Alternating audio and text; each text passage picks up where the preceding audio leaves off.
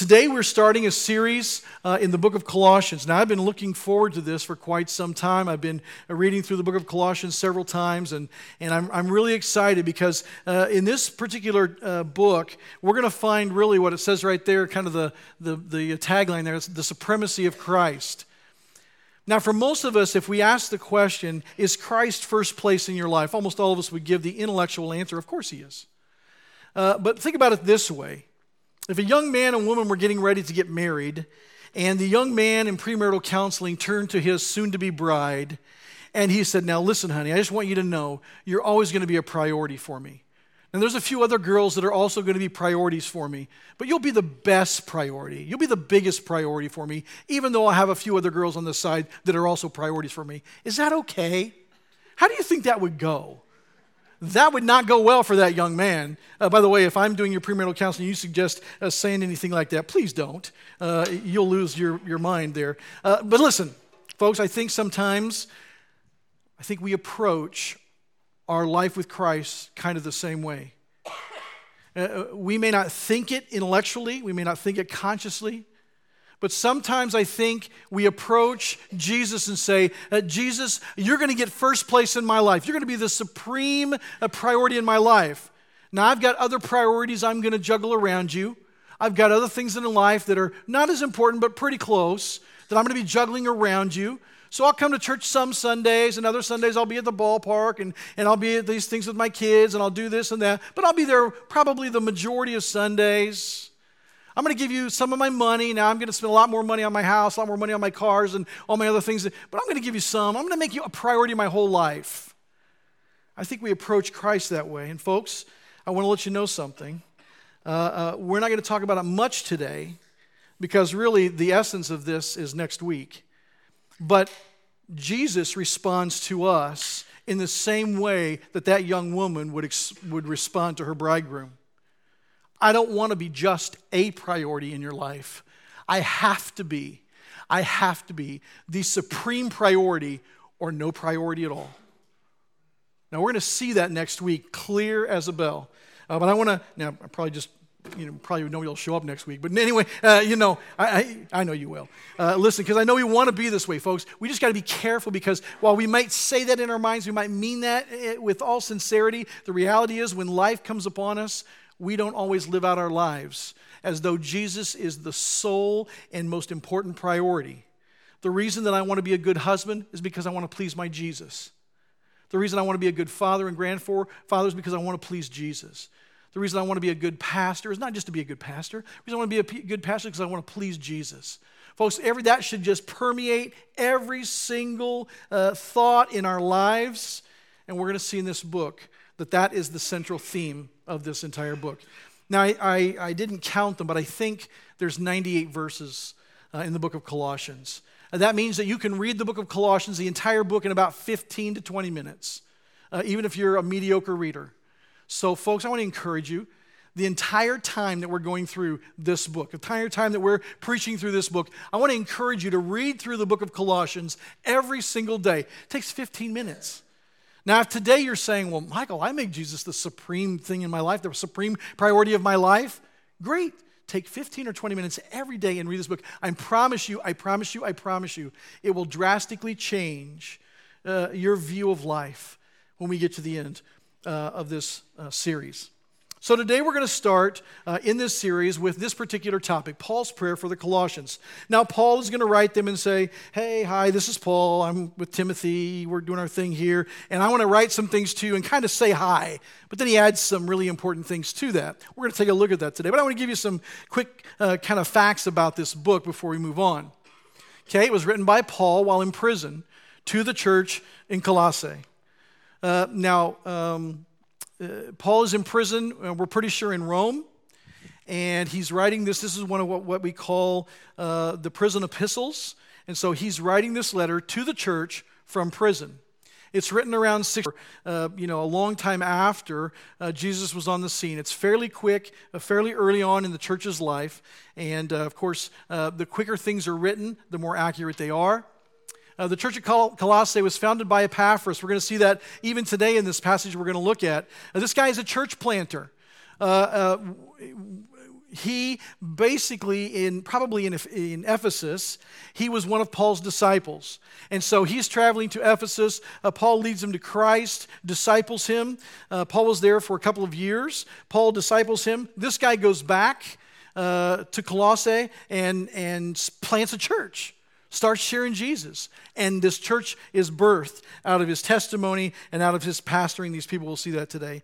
And then finally, Paul was never at the church that we know of. Now, we know for certain that he had never been to this city before he writes this letter. We don't know for absolute sure that he didn't stop by on one of his other future missionary journeys, but we know at least at this point he had never been to the city, and probably the likelihood is that he never, ever got there. So he's writing this letter to a church he's never been to, a bunch of people that he's never met, based on what he's hearing from the pastor. And so, and from other testimonies. I also want you to see, and I know it may be kind of hard from where you're at, but this is kind of a map of the earliest churches. The 7 churches in red there are the churches that John wrote about in the book of Revelation. The bottom right-hand red, and the reason I use this particular map is because you can kind of maybe look at it from this point. The bottom red circle is Laodicea. Right next to that is Colossae. It's about 100 miles straight east of Ephesus. And so it's pretty close to all of those churches that most of them that Paul started, but not this particular one. It's known for its heavy trade, and especially its big specialty was dyed wool. So if you wanted really good glossy black wool, this is the town to go to. All right, so that's kind of a little bit of history there for the city. And let's get right into the passage. And I want you to see that the first thing Paul does is he commends the faith, hope, and love of the Colossians. He commends the faith, hope, and love of the Colossians. Now, if you really spend some time looking at all of Paul's letters, you see that he basically gives an evaluation to every church he writes to on their faith, their hope, and their love. Some churches he writes to them specifically because they're falling down in one of these areas. But pay close attention to what Paul says in the first 5 verses here of the book of Colossians.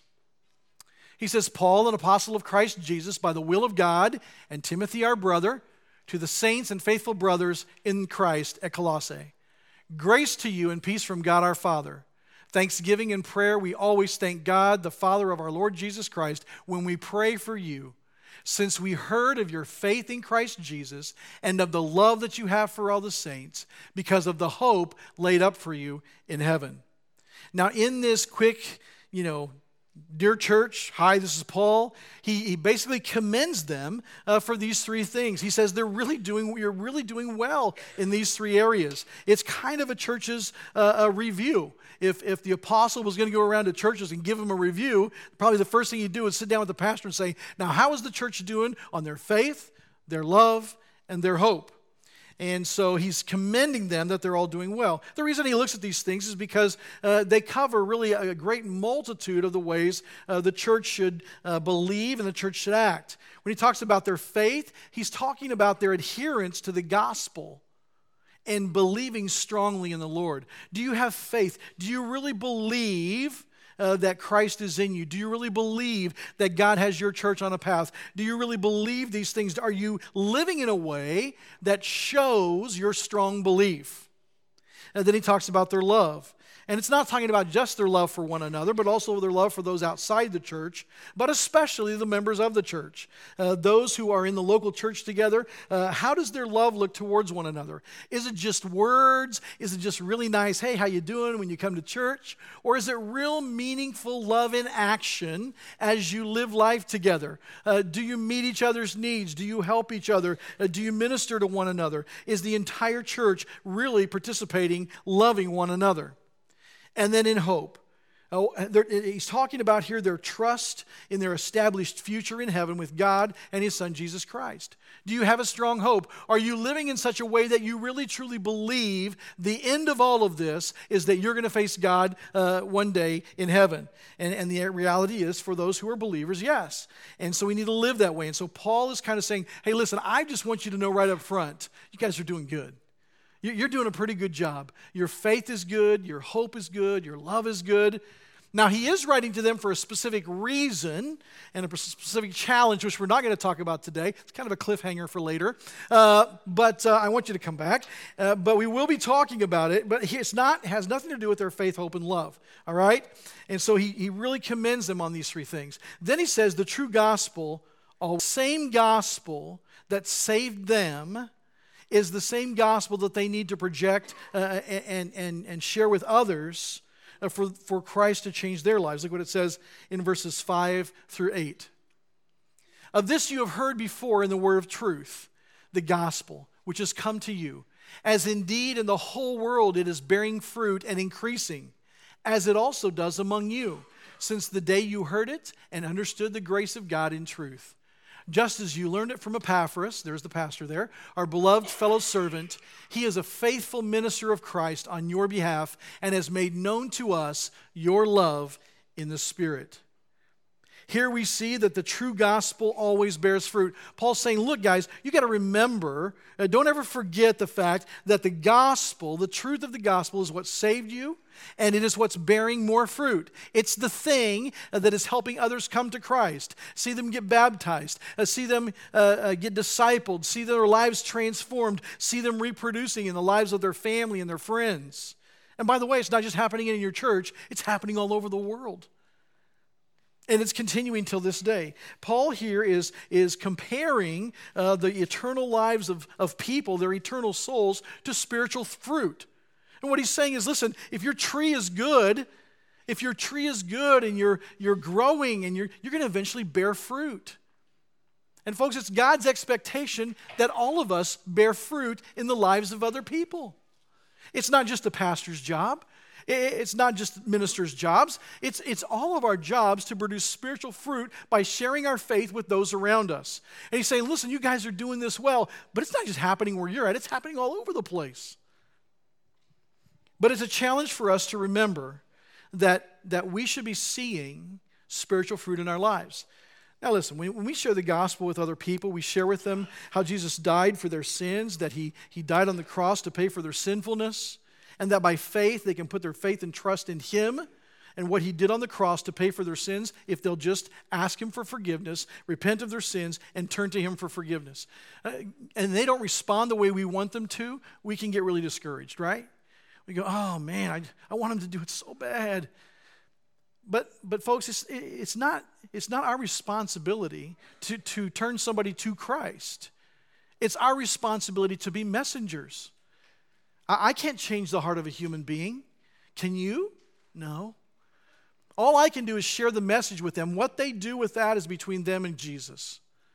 But it is our responsibility to share the gospel with others. And why wouldn't we?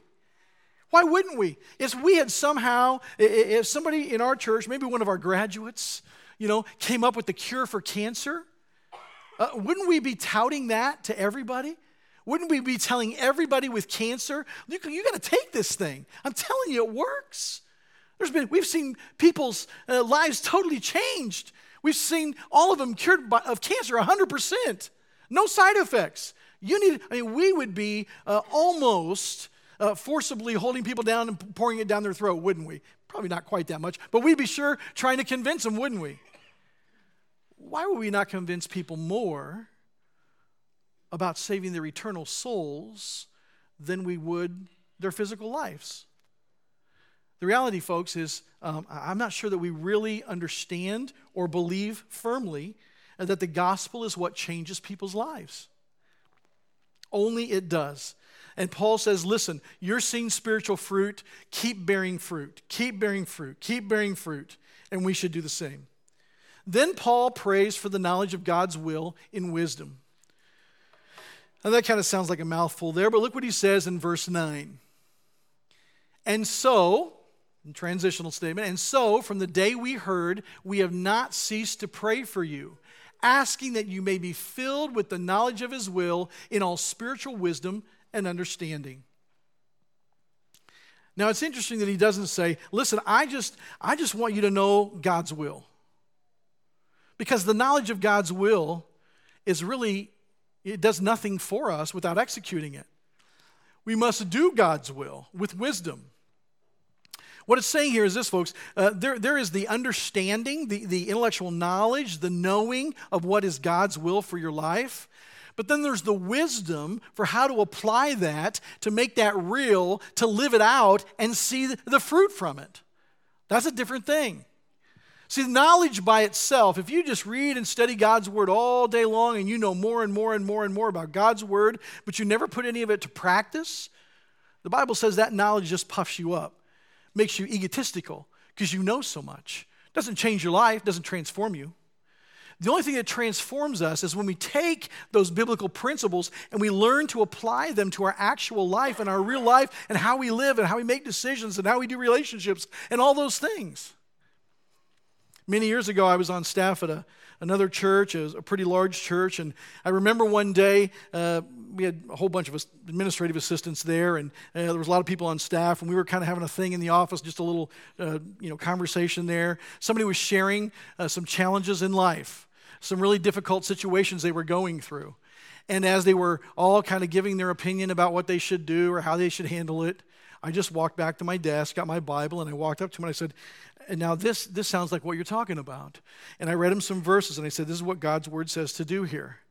And they go, oh yeah, thanks a lot. That was the end of the conversation. About an hour later, I was in my office and one of the people that was in that conversation came to me and goes, dude, that was like amazing.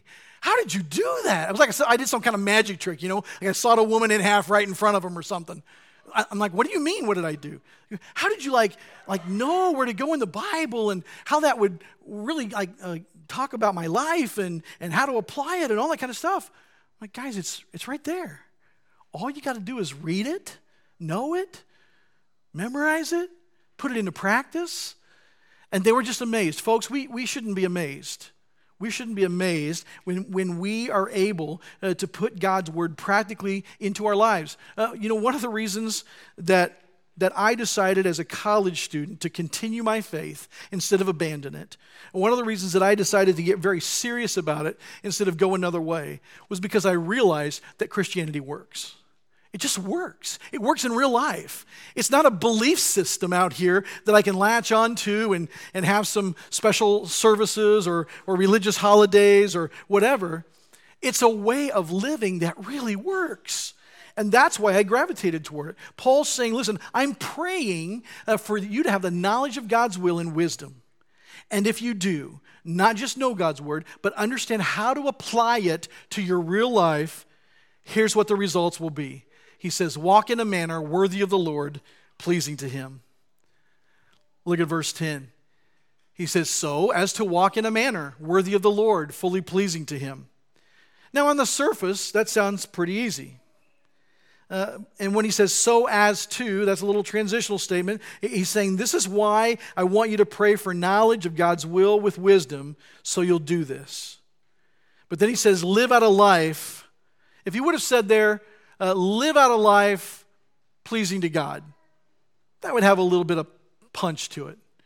But when he says, so as to walk in a manner worthy of the Lord, wow. I want you to understand the full impact of that phrase. What he's saying there is, folks, Jesus died for you. Live as though you deserve it. Ooh, yikes. That hurts. In other words, live in such a way that you don't make him sorry for what he did. Ooh. Live in such a way that he feels like it was a good investment. Oh. You see, folks, it's not just enough to try and please God sometimes. We need to live our lives in a way that somehow, in some way, it seems to kind of, sort of, at times, pay Jesus back a little bit for what he did for us. We'll never be able to do it. I'll always be indebted to God. I will always be completely indebted to Jesus and for what he sacrificed on the cross. But if I can live my life in such a way to just slightly, just barely make him feel like it was worth it, that's what Paul's talking about here. That's what Paul's talking about here. And so he says, live and walk in a manner worthy of the Lord, fully pleasing to him. We sang these songs this morning, and as we sang them, we thought, wow, do we all really live this way? What Jesus paid, did it really transform my life? Has it really caused my life to be different? Now, I don't know for sure what my life would be like without Christ, but I'll tell you what, it would be incredibly chaotic, knowing myself and my personality and my tendencies. My life would be total and complete chaos without Jesus. And it has some level of organization and life to it because he's in my life, because I let him help me with life. But I want us to really understand this, folks. He's saying, walk in a manner worthy of the Lord, pleasing to him. Then he says, bearing fruit in good works. Now, I already talked about bearing fruit in people's lives, but here he says, I also want you to bear fruit, which is the other kind of spiritual fruit, in good works. He says, bearing fruit in every good work and increasing in the knowledge of God. Doing good things brings about a process of growing and actually producing more things. You know, even the secular world kind of gets this. When they say, oh, somebody was good to me, I want to pay it forward. I mean, they kind of get it a little bit. But what this is really saying, folks, is, listen, you need to bear fruit in the lives of others while you're doing good works. It's fruit that comes out of your life, good work. Jesus is implanted in my life through the Holy Spirit. And what should come out of me, what should come out of my branches is good works, spiritual fruit. It should transform my life. We're going to see here, folks, in the book of Colossians. If you prayed some prayer on the back of a track at youth camp 20 years ago and your life hasn't changed at all, that kind of faith in Christ is not found in the Scriptures. It's not New Testament Christianity. In fact, it's no Christianity at all. Every single real person whose life was changed by Jesus had a transformation of life, a transformation of thinking, a transformation of relationships, just a transformation in every aspect of how you do life. And so here we see that Paul is saying, I want to pray that you bear fruit in good works. Then he says, being strengthened with God's power. Being strengthened with God's power. Look at verse 11. He says, being strengthened with all power according to his glorious might, for all endurance and patience with joy. You need to make sure that we pay careful, close attention to the words here. Being strengthened with all power according to his glorious might. In other words, the same power that rose Jesus from the grave is available to us. It is not only available to us, we should tap into it. We should tap into it. And I know, being a Baptist church, it kind of freaks us out a little bit.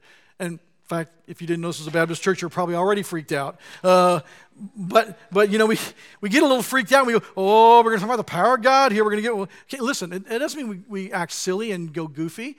Okay, what it means is, folks, we don't rely on ourselves to get us through difficult things. You know, one of my favorite movies is what's the name of the giant movie with the? Thank you, Facing the Giants. And there's this great scene in there where the coach has got these football players and he's talking to them, telling them, about how they can just, if they'll just press on, if they'll just really try hard, they don't know the power in them, da-da-da-da-da. And there's nothing wrong with that. There's a lot of things you can kind of do that way. And he takes this young man and he puts him down on all fours and he gets another guy to get on his back. And he says, now I'm going to want you to carry this guy on your back and crawl for 10 yards or 20 yards or whatever he tells him. He's like, oh, coach, I can't do that. It's too hard. It's too difficult. He goes, no, you can do it. You can do it. He goes, and let me blindfold you first. So he blindfolds the kid. And, so then he starts. And, of course, the, music starts playing and, it gets really, dramatic. And the coach is like, keep going, man. Keep going. You're almost there. You just got a little farther. You're a little farther. And he keeps going. He keeps crawling. Finally, he gets all 100 yards. The kid, passes out in exhaustion practically, takes the blindfold off. Can't believe he did it. Now, there's nothing wrong with that movie. There's nothing wrong with that. But here's the problem with the scene. This kid, in his own power, is able to crawl this whole distance with his coach cheering him on. That is a great representation of the human spirit. But that's not what this is talking about, folks. This is talking about the Spirit of God in our lives getting us through things that we could not get through on our own. This is the Spirit of God doing something in us in a powerful way that we could not possibly handle by ourselves, control by ourselves. This is what we rely on, folks, when the doctor gives us terrible news. This is what we rely on, folks, when you lose your job and you don't know what to do. This is what you rely on when our relationships are in turmoil and they're about to split apart and we don't know how to fix them. God's power is there, folks. When you say, I can't do it, it's just too hard. You're right. It's too hard for us, but it's not too hard for God. So we rely on him. And Paul's saying, listen, guys, I'm praying for you earnestly to be strengthened with God's power. Then he says, finally, be thankful for salvation and the forgiveness of sins. Look at verses 12 through 14. It says, giving thanks to the Father who has qualified you to share in the inheritance of the saints in light. He has delivered us from the domain of darkness and transferred us to the kingdom of his beloved Son, in whom we have redemption, the forgiveness of sins. He's saying, listen, I'm going to pray that you remember this. I'm going to pray that this is a part of every waking moment. I'm going to pray that when you wake up in the morning, you remember to be thankful for what God's done in your life, because that'll get you through the day. I'm going to pray that when you face those difficult challenges, that you remember already what God's done for you, and that no matter what happens on this planet, folks, if you're a believer in Christ, if you put your faith and trust in him, no matter what happens on this earth, when we leave this earth, we're with the Lord. There's nothing that is really that bad. Even if it kills us, we win. We win still. So, folks, that's something we should be thankful for every single day. I mean, and then we look around at our lives and see how blessed they are. Wow. But that's also part of the problem in us keeping ourselves focused on Jesus being supreme, is because our lives are full of many, many other things. And so Paul prays this great prayer for these folks. He's like, guys, you are really great in this whole process of having love and faith and hope. But I'm praying for you to have the knowledge of God and have the wisdom to put it into practice. I'm going to pray that you'll do that so that you'll walk in a manner that's worthy of the Lord and it pleases him. So that you'll bear fruit in good works. So that you'll be strengthened with God's power to make it through anything. Always being thankful for your salvation and for the forgiveness of sins that only comes through the cross of Christ. Folks, this is Paul's prayer for the church in Colossae. But you know what? Paul knew that this letter was going to be circulated. Not every letter that he wrote was a circulatory letter. It was written to that specific church. It's been kept for us. But this particular letter was written knowing that it would go on to other churches. That wasn't just Paul's prayer for that church. That's Paul's prayer for us. That was Paul's prayer 2,000 years ago for Fellowship of Grace. Folks, at Fellowship of Grace, I'm praying that you will learn and just have the knowledge of God and put it into practice in your lives. I'm praying that you'll walk in a manner worthy of the Lord that pleases him. I'm praying that you'll bear fruit in good works and you'll be strengthened with God's power. And that you'll always be thankful. Always live in a thankful way for salvation and for the forgiveness of sins that only comes through putting your faith and trust in Jesus Christ as your Savior. Folks, that's Paul's prayer for us, and that's my prayer for us, is that we'll do these things. I think that will put us in the position that we can hear next week really what it means to make Jesus the supreme priority to everything in life. Let's pray. Father, we're thankful for your word. We're thankful that it teaches us and encourages us to follow you better. God, forgive us where we have failed you. Forgive us where we make you a priority instead of the priority. God, help us to realign our lives. Help us to know and understand your word and begin to apply it in a real wise way according to your spirit and your word so that we can live transformed lives. Father, we're thankful for the power that comes from your Holy Spirit, the power to overcome sin, the power to fix relationships, the power even to face the most difficult of circumstances. God, help us to rely on that power. Help us to embrace it and just be encouraged by having access to that power. Most of all, God, help us to always be thankful for how you've saved us. We were desperate, sinners, lost, going our own way. And as we sang earlier, the light of the world reached out to us. You initiated that relationship to us. You were first in reaching out to us. God, we are so thankful. Help us to never, never get over what you have done for us. Help it to always just affect us, to motivate us, to thrill us, to just change us. God, we are so, so, so very blessed that you chose to love us. Help us to live that way. In Jesus' name we pray. Amen.